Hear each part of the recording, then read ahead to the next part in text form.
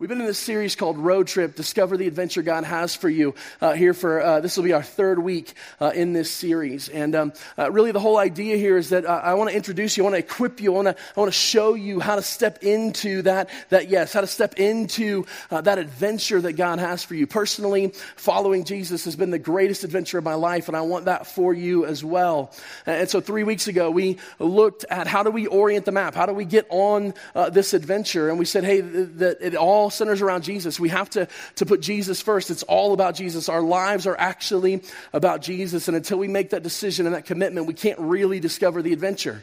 But that commitment, that adventure comes with some hardships, some difficult seasons, some hard times will come. And so last week and again this week, we looked at these roadblocks, things that come against us, things that make our lives difficult, these hard seasons, these difficult times. And what do we do with these roadblocks? And you'll remember, we said that our tendency when things don't go the way we think they should is to blame. That's our first inclination, is to find someone to blame. It's so-and-so's fault. It's this person's fault.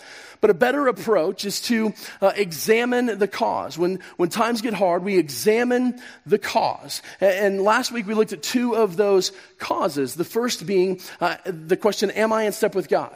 And we asked this question because if we're not doing what God has asked us to do, if we know His will and we're not stepping into it and we're experiencing difficulty or hardship, it could be, it's not always, but it could be that we're not doing what God has asked us to do. And then we said, if that's not the case, if we are doing what God has asked us to do, we're following His will, then we ask the question, is the enemy attacking me? The scripture says in John 10:10 that the thief, the enemy, comes to steal and kill and destroy. And so we know we have an enemy who wants to trick us, who wants to lie to us, to deceive us, to break us apart, to bring disunity, to steal and to literally kill and destroy. And so we have an enemy and we have to ask, is the enemy attacking me? We looked at those things last week, and if you think that might be some things that you're facing in your situation, I want to encourage you to go back and listen to those. All of our messages are recorded. We keep an archive on our website. You can always go back and listen to those. You can share them with other people. You're thinking, man, this person needs to hear this, needs to be encouraged by this. You can send them that link. We put that out there because we know that God continues to move outside of this place. And so if you missed that, you can go back and check those out always. You can go back and check those out. But we looked at these two things. And for some of you, that was a difficult week. It was a hard season walking through that, going, man, like I'm not in step with God. I need to get there. Or, man, I am being attacked. How do I fight back? And that was hard. It was a difficult thing. And I just want to encourage you that today is going to be harder. I'm so sorry. It just is. Those are difficult things, but as I look at Scripture, they're not the most difficult things. And today we're going to look at two things that come against us that are actually more difficult than those. And so if you have a Bible, you can turn to Genesis chapter 3. We were there last week kind of looking at this. We're going to go back there and look at some things. But I want to give you some background. We have in Genesis 3, what we find is that God has created the world perfect. He's created men and women, and they are perfect. They are in perfect unity. They have no issues with one another. There's no argument. There's no fighting. There's no struggle. There's perfect unity between man and woman. Can you imagine how amazing that would be? There's perfect unity there, right? And so we find that men and women, people in general, have perfect unity with each other. We find that men and women, people have perfect unity with God. They're walking with Him. They're unashamed. There's no reason to fear. There's this perfection there. And there's a perfect relationship between people and creation. The world produces food for them. It just makes good things to eat. There's no work involved. There's no requirement to toil for that. And it's just a beautiful, perfect relationship, everything working together as it was meant to be. And God gives one command, one instruction, and it says, of the tree of the knowledge of good and evil, do not eat, or you will surely die. Now, just a disclaimer, you may not believe in a literal Adam and Eve.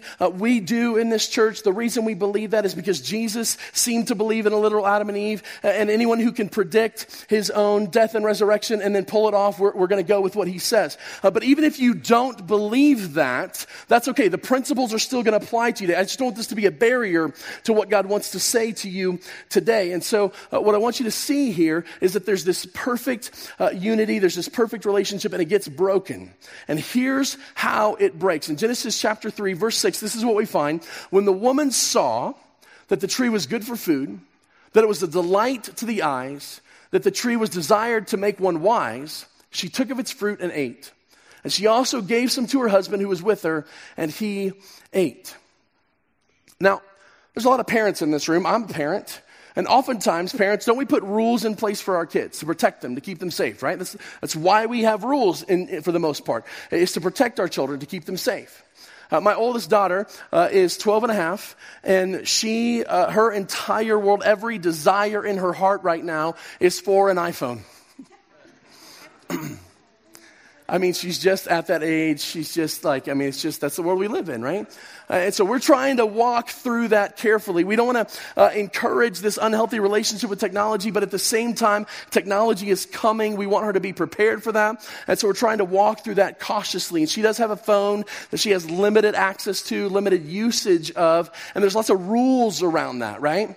Like, be careful. You're only going to certain websites to look at things. We're not giving you free access to the internet. There's limited amounts of time that you get to have this device. There's limited things you can do on it. In fact, you don't get to choose to add people to your contact list. You have to approve the people that you're going to be texting with mom and dad. Like, these are the rules we've set in place to protect her, to teach her, to train her at 12 and a half years old. Now, what she doesn't know is that she actually can't break the rules. See, we've set up technology on her phone so that the rules that we put in place are enforced automatically by the technology. She can't break them. It's impossible for her to break them. And we've done this to protect her. We do this as parents, right? We tell our kids, put your seatbelt on, and then we make them put their seatbelt on. Like, they don't have an actual choice in this. But what we find here is that the creation of the world, God gives an instruction, he gives a command, and he doesn't set it up in such a way that they have to obey. They have a choice. They get to choose whether or not they're going to do what God has asked them to do. And they choose not to. And the consequences are tremendous. They're huge. The implications of not doing what God said in this moment have far-reaching consequence. But God allows them to choose. And we find that there's this problem that we humans, have been given something called free will. And there's a reason that we have free will. It's not so we can make bad decisions. It's because God wants us to choose him. God wants us to love him. God wants us to enter into relationship with him. But if we don't have the ability to choose, it's not really love. It's enslavement. If we don't have the ability to say, yes, I choose to follow God, I choose to serve God, I choose to obey God, then we're not really choosing it. We're enslaved to it. So we have to have free will. God knew this. God understood this. And so he gave us free will. But with that comes consequence. Because here's the other thing. If he gives us free will to make bad decisions, but those bad decisions don't actually have consequences, did we really have free will? No. And what we find is that other people's free will often affects us in horrific and tragic and terrible ways. And so after we've asked the question, am I in step with God? After we've asked the question, is the enemy attacking me? We ask this question, is this someone else's free will? Is that what's happening here? Is this someone else's will? And guys, I've seen this play out. I've seen this take place in our church. I've seen marriages fall apart because one spouse decided they were done. They had a choice. They made a choice. It had far-reaching consequence in the family. I've seen this play out in so many ways when we choose to use our free will unwisely. We make poor decisions, and the consequences are far-reaching. We saw this in our city this week. There's a young man who had free will. And at 3 o'clock in the morning, he decided to use that free will to go out into the middle of the street with a firearm and begin shooting it off randomly. The police responded to that call. A gunfight ensued. And Colorado Springs police officer Dazelle was shot and critically wounded. And we're praying for him and his family right now that he would recover, that we would see full recovery. And all indications are that he's going to recover. And our hearts are still with him and his family. And we're so thankful for him. But we saw the consequence of that free will. And we've had a lot of this, haven't we, with our law enforcement this year? Man, it's been a tough year for law enforcement. It seems like it was just yesterday, even though it was several months ago, that we heard the reports from Aurora when the officers were baited to come and get shot at. And then right after that, we saw a shooting here in our city, here in Colorado Springs, where a detective and some other officers were responding to a stolen vehicle. A gunfight ensued. Deputy Flick lost his life. I don't know Officer Dazelle. I don't know the officers that were involved in Aurora. I don't know Deputy Flick. I didn't know him personally, but I knew people who knew him. I knew people who were close to him. And I watched his wife kind of navigate this situation. And here's what I know about that family and about that deputy. He loved God. He was a righteous man. By all counts, he was a great deputy. By all counts, he was a great father. He was a great husband. He was a great friend. This was a stand-up guy. And yet someone else's free will had dire consequences for him. And the problem we have with this is, why did God allow that to happen? Why didn't God save him? Why didn't God protect him? Why didn't God heal him? Why didn't God show up? We'll come back to that question in just a second, because as hard as that is, as hard as it is to walk through someone else's choice, someone else's free will affecting you, as difficult as that is, there's something that's even more difficult. If we jump back to Genesis, we're going to see what it is. Now, what has happened here in the verses in between is God has come into the garden. They've realized that they're naked and ashamed and that they're now out of relationship with God. And God begins to hand out kind of consequences and is walking them through this scenario. And he gives a consequence to the serpent who deceived them. He gives a consequence to Eve. And then he looks to Adam and he says this to Adam, picking up in verse 17, because you have listened to the voice of your wife and have eaten of the tree of which I commanded you, you shall not eat of it. Cursed is the ground because of you. Now, I want to point something out here. He doesn't say, I am cursing the ground because of you. He says, because you have done this thing, there is a consequence. That consequence is this, that the ground is now cursed. That because the ground is cursed, in pain you'll eat of it all the days of your life. Thorns and thistles it will bring forth for you, and you shall eat the plants of the field. By the sweat of your face you shall eat bread till you return to the ground. For out of it you were taken, for you are dust, and to dust you shall return. And what we find here is that the relationship between humans and nature is broken. Suddenly, our relationship with the world is not what it's supposed to be. It's broken now. And the ultimate consequence of that is death. Our bodies are not going to stay alive forever like they were designed to do. They're going to die. They're going to break down and die. Things are broken. And as I say that, as I say these words, the world is broken, doesn't your heart agree with that? Doesn't something in you go, yeah, it is broken? Doesn't something in you just respond and go, man, he's right. It's not the way it's supposed to be. Things are broken. And we've watched the brokenness play out over and over and over again. When righteous people, when good people, when godly people find out that the diagnosis is not good. When your brother or your sister or your parent or your child, or maybe even you, get that diagnosis of cancer. Maybe cancer again. And something in your heart just sinks, going, it's not supposed to be this way. You're right. It's not supposed to be this way. But the world is broken. It doesn't work the way it's supposed to. And our issue with it is the same as our issue with other people's free will. Where is God in it? Why didn't God do something? Why isn't God doing something? Why has he allowed this? I tell you, this is a dangerous line to walk, but I'm going to walk it this morning because I just feel as we were worshiping, God said, you need to tell him about this. And I'm going to tell you, some of you know, my wife and I, we have 4 children. 2 of them are on the autism spectrum, one of them somewhat severe. And here's what I know. We would not trade our son for the world. We absolutely love him. We absolutely love everything about him. We love the way that he sees the world and interacts with the world. But I also know this, that his life and our lives are more difficult because of his diagnosis, because of what's going on. And something in me cries, I love my son. I love who he is. But at the same time, it's not supposed to be this hard.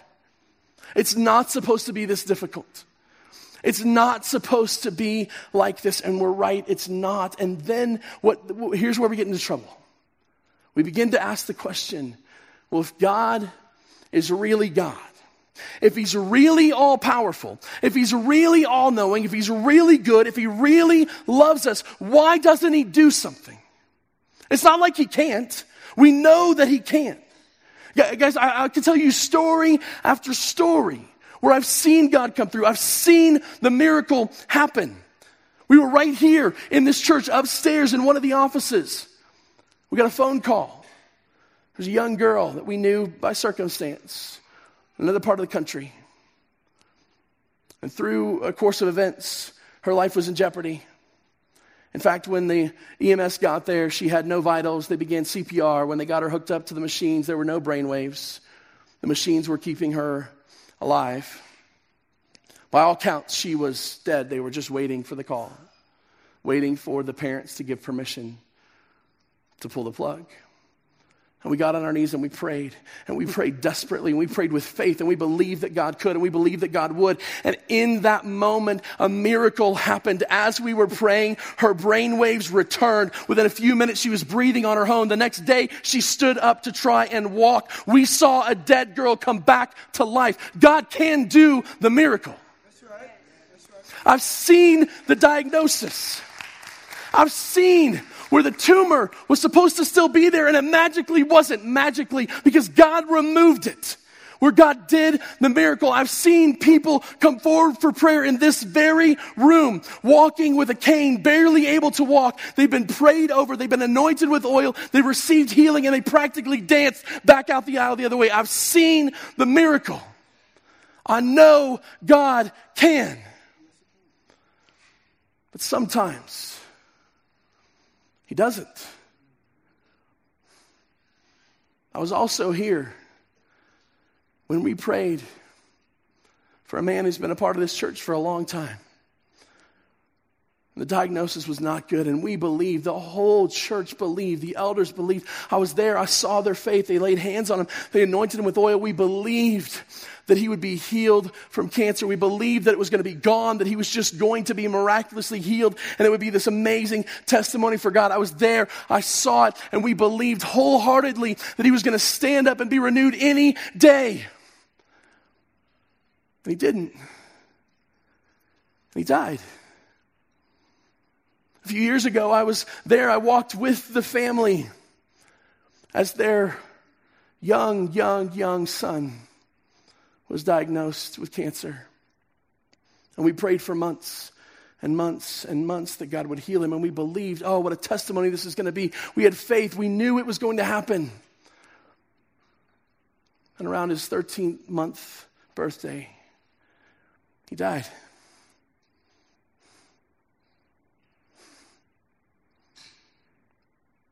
How does that happen? Where is God in that? Like, this is the question that we ask in those moments, and it's hard, and it's difficult, and it's not fair, and it's not supposed to be this way, and the world is broken. But here's what I want to challenge you with. When you face those difficult things, remember this. It says in the book of Isaiah this, "For my thoughts are not your thoughts, Neither are your ways my ways, declares the Lord. For as the heavens are higher than the earth, so my ways are higher than yours, and my thoughts than your thoughts. Now don't misinterpret this, because often this gets misinterpreted as God had a plan, that God wanted this to happen for some reason. He ordained this cancer. He ordained this death. He ordained this hard thing. Don't you believe it for 1 second. The world is broken. And God could have healed, and he didn't, and we don't get to know why, and we don't get to assume that it was God's will that it not happen. And when you say that to other people, trying to be comforting, when you're in that hospital room, when you're sitting with them in their living room, and you're going, everything happens for a reason, it's not helpful. Just don't say it. This is the response. I don't know why this happened. I'm so sorry. I'll walk with you through it. That's the response. Because we don't know the mind of God. We don't understand the mind of God. And my favorite picture of this in Scripture is in the book of Job. Some of you are familiar with the story, but let me just give it to you really briefly. Job is a righteous man. He follows God. He obeys his commands, and yet calamity befalls him. And his friends, trying to be helpful, say, well, if you would just stop sinning, if you would just do things God's way, if you would just repent, if you just had enough faith, right? These are the arguments that get thrown out there, and this is what they say to him, that if you just, then God would stop it, God would change it. And Job says, I have done nothing wrong, there's nothing for me to repent of, and I wish that God would come down here and tell me what's going on. And a few chapters later, God does just that. And he shows up in a whirlwind, and it's terrifying. And God says this, I'm going to question you, Job, and you will answer me. Where were you when I laid the foundations of the earth? Where were you when I stretched out its corners? Where are the boundaries of the ocean? Surely you know, if you have so much wisdom, surely you understand, surely you have comprehension. And here's why I tell you that. Because we cannot know the mind of the Lord. He is God. And sometimes it just doesn't make sense to us. But we have a choice. In those moments, we can either look to what God has not done and say, God, why haven't you? God, where are you? God, why didn't you? God, why wouldn't you? God, where are you in this? We can look to what God has not done. Or we can look at what he has done. And John 16:33 says this, I have told you these things. This is Jesus speaking. I have told you these things so that in me you may have peace. In this world you will have trouble, but take heart. I have overcome the world. In this world you will have trouble, but take heart. I have overcome the world. You want that kind of hope? You want that kind of joy? You want that kind of peace? Here's what I know. I was at the funeral for that 13-month-old. And I saw his parents stand on this stage and proclaim a hope that didn't make sense, with a joy that shouldn't have been there, and a peace that was beyond comprehension, because they were walking through it with God.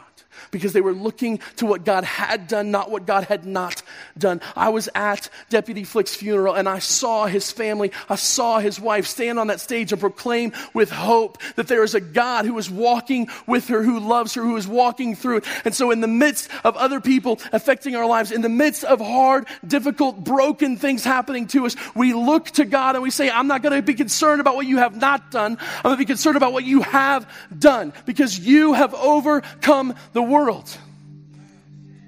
By the blood of Jesus, you've taken all the sin and all the guilt and all the shame upon yourself. You've made it possible for me to have a relationship with you, God, both in this life and in the next. And in this world, we'll experience trouble, but I'm walking through it with you. I'm walking through it with my God, and he's giving me peace in the midst of it. He's giving me hope in the midst of it. He's giving joy in the midst of it. And someday, it will all be made new. And someday, the world won't be broken anymore.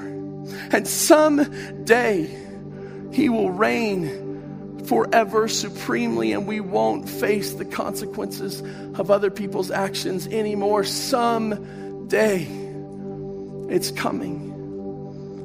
And so, when times get hard, we look for the cause and we lean into God by placing our eyes on Jesus. There's an old hymn. I grew up singing this hymn. Turn your eyes upon Jesus. Look full in his wonderful face, and the things of earth will grow strangely dim in the light of his glory and grace.